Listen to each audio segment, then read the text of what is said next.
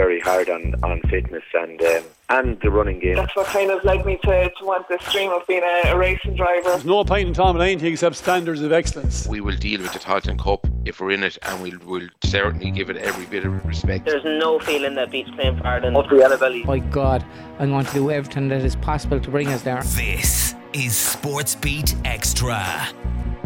Another week down, another weekend of top-class sporting action. We look ahead to the All-Ireland Senior Hurling Championship match. It's Kilkenny versus Clare in the penultimate semi-finals tomorrow. And our resident Formula 1 fanatic Cillian talks us through the British Grand Prix and how one Hollywood A-lister will be taking to the tracks for their next big blockbuster. I'm Joleen Murphy, sitting in for Sean Connolly. You're very welcome along to SportsBeat Xtra.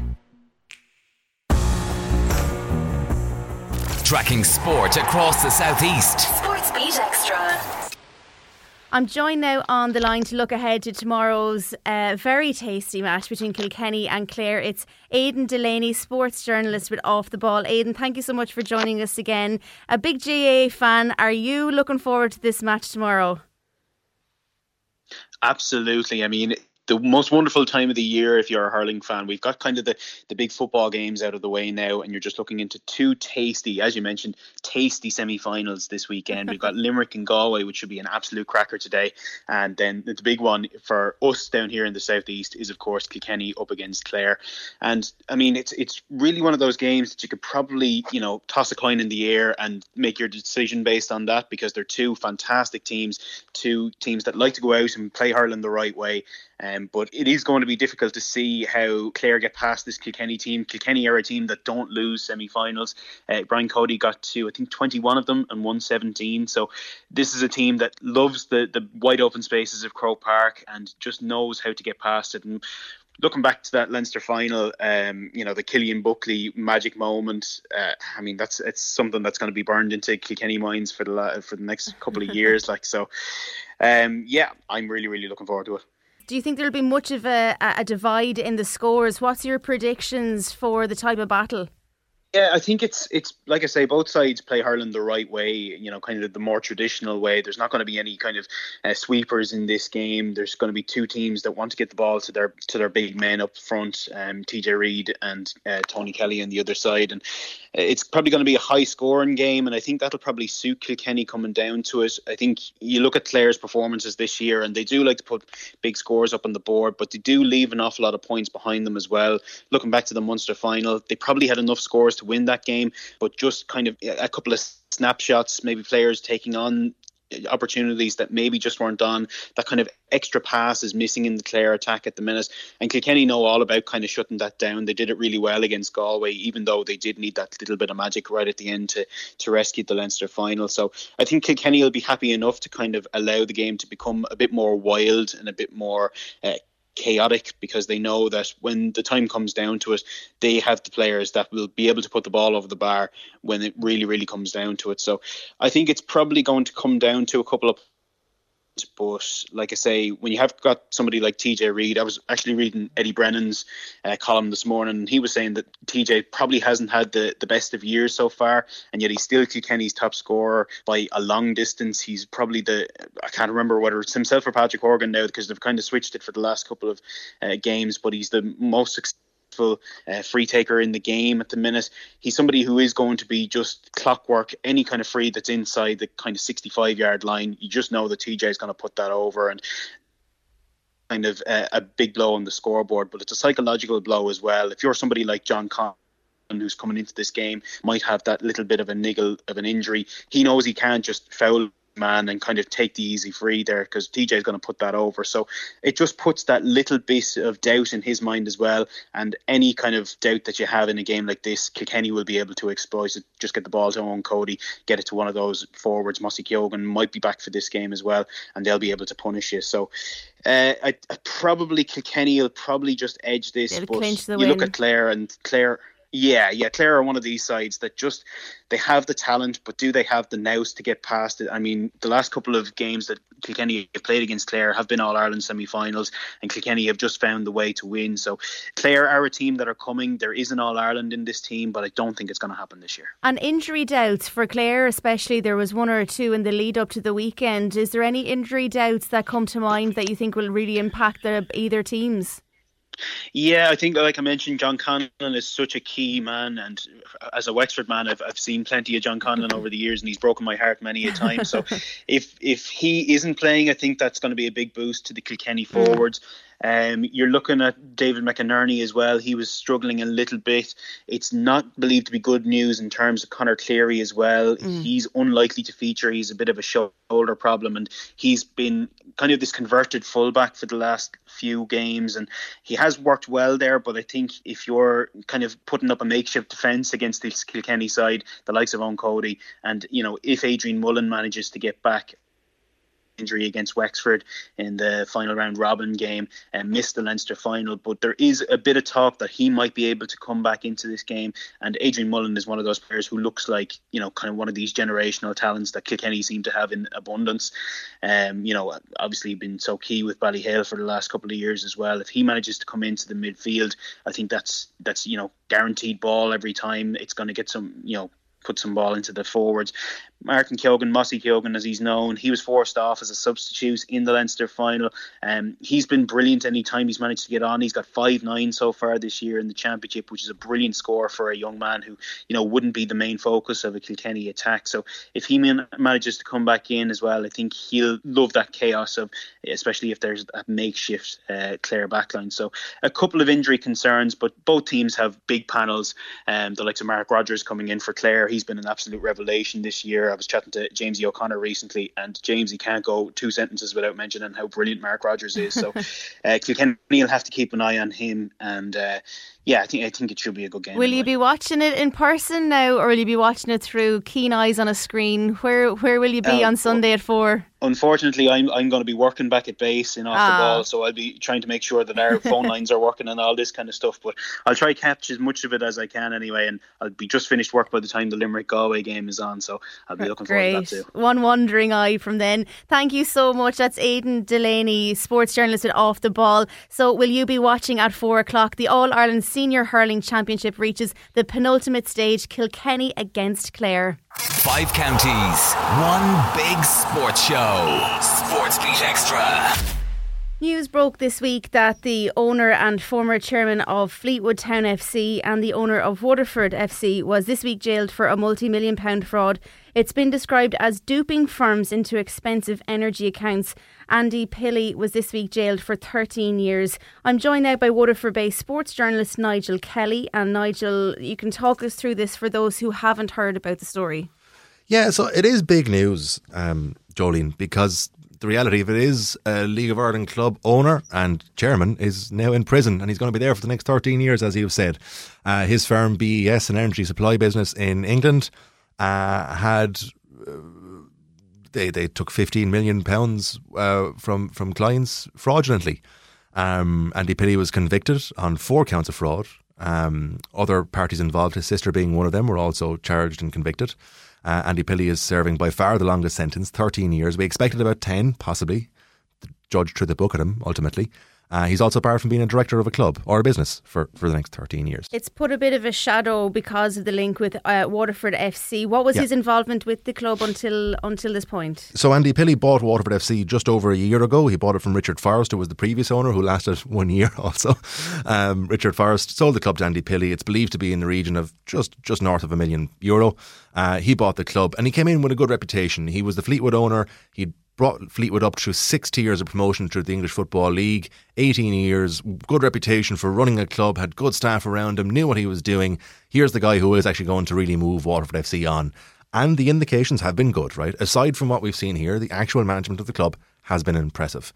The fans for Waterford FC, they wanted some hometown involvement. Everyone wanted Alan Reynolds back since he'd left 3 years ago. Well, they got Rennie back a couple of months back. They brought in an experienced League of Ireland manager in Keith Long, a guy who'd done massive work, huge, really impressive stuff at Bohemians over an 8-year spell. Not many managers, Joleen, last in the League of Ireland for 8 years at one club. It's very rare. So to get Keith Long, a really respected Premier Division manager in the League of Ireland, to come to Waterford, Alan Reynolds in place, you keep your other hometown coaches.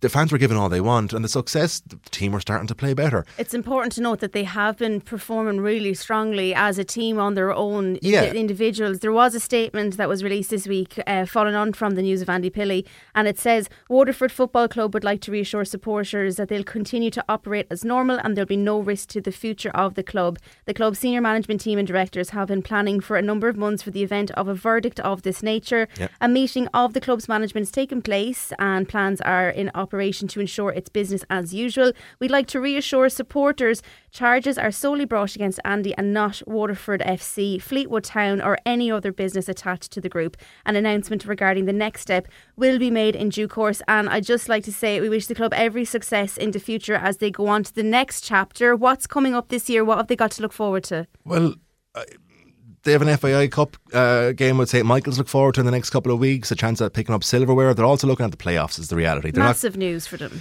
Yeah, but look, they're not going to get promotion, automatic promotion this year. It's an almost impossibility. They're 13 points off Galway. Hard to see that gap closing. They're paving that way though.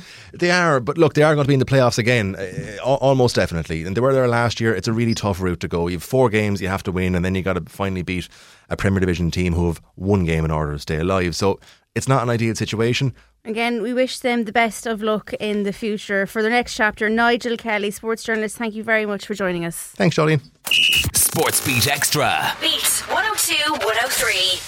Turning our attention now to something a little different. It's Formula 1 action this weekend with the big race taking place tomorrow. Our in-house Formula 1 fanatic Cillian joins us now. A great description, Joleen. Thank you very much. How are you? Great. I even see that you're donned in your Red gear. My Red Bull attire, yep, up the Red Bulls. Yeah, no, I'm excited. Silverstone is always a great race weekend.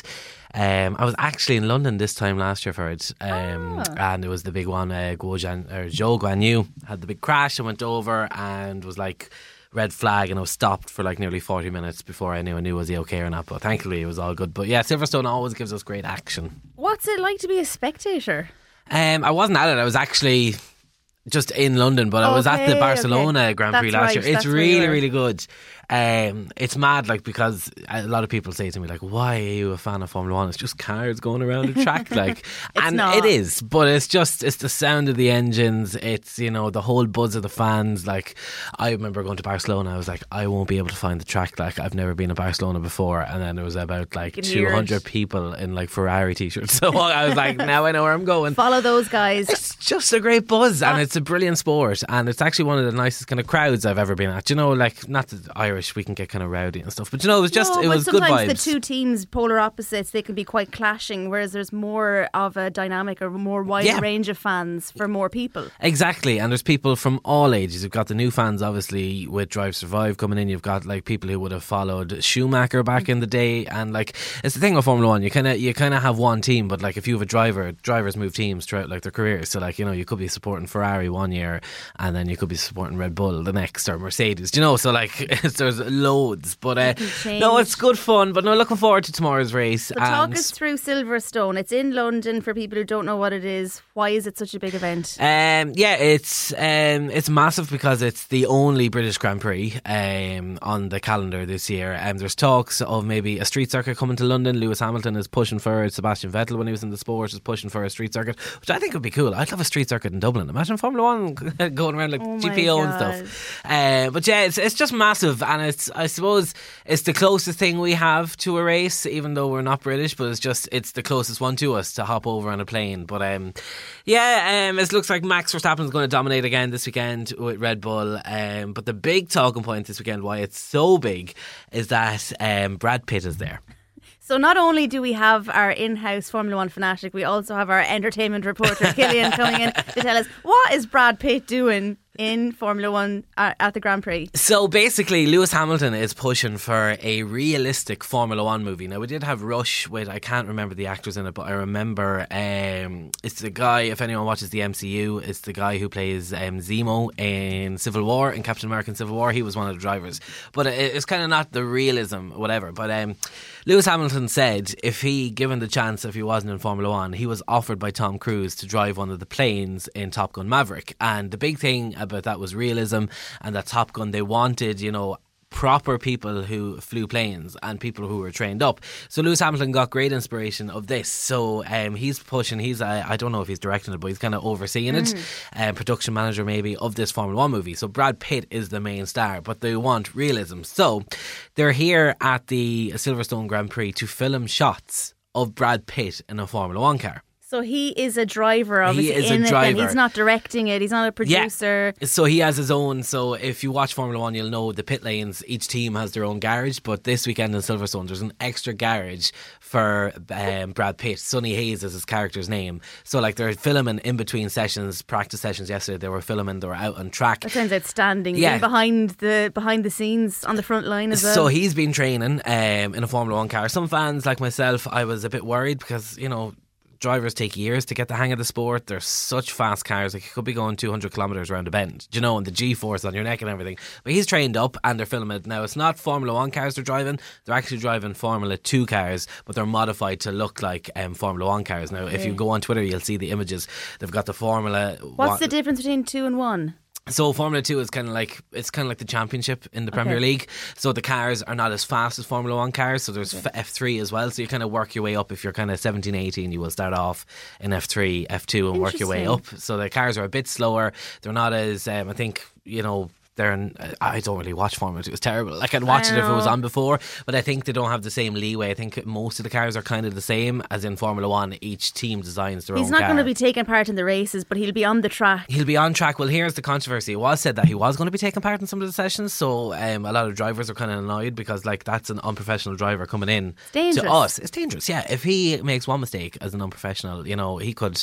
kill someone, you know, or kill himself, you know, or it could be massive. But the thing is, before the Formula 1 race on Sunday, they do a thing called a formation lap where they go around really slowly around the track and then they line up on their spot on the grid where they're going to start. Now, whoever is first is on pole position, as they say, and they obviously lead in what order you're going to be. So if you're in third, you'll start the formation lap in third and line up third. But whoever is the pole sitter tomorrow will be replaced by Brad Pitt, so he can lead them around for that one slow lap, so they can get footage of him with all the rest of it, like, because all the teams are going to be in the film anyway. Ferrari, Red Bull, Mercedes, Haas, they're all going to be in the film, so that's the big thing. But it looks phenomenal now, I have to say. It does. A lot of work has gone into it. So from, like, my heart is nearly racing at the idea of the production value for a movie like that. I know we're kind of jumping between the two, but when you found out that this was going to be happening, you must be so excited as such a big fan. Yeah, I kind of mixed opinions, because I've actually fallen off the film wagon in a while. I haven't watched a good movie, but I would watch it and sit down. And if they're going that in depth, and I've heard great things about Top Gun Maverick of how realistic like the plane scenes were, and from like people who actually fly planes, pilots and fighter pilots said it was incredible. So I'm really excited. But it's yet to be given a name. Apex is supposed to be the name of the film, but the 59-year-old Hollywood actor has started filming this weekend.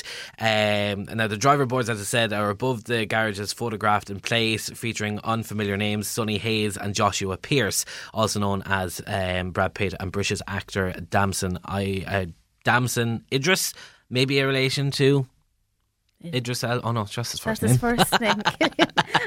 But Pitt stars as a racing driver who steps out of retirement to compete alongside an up-and-coming rookie against the titans of the sport, according to details that have already been divulged to the public.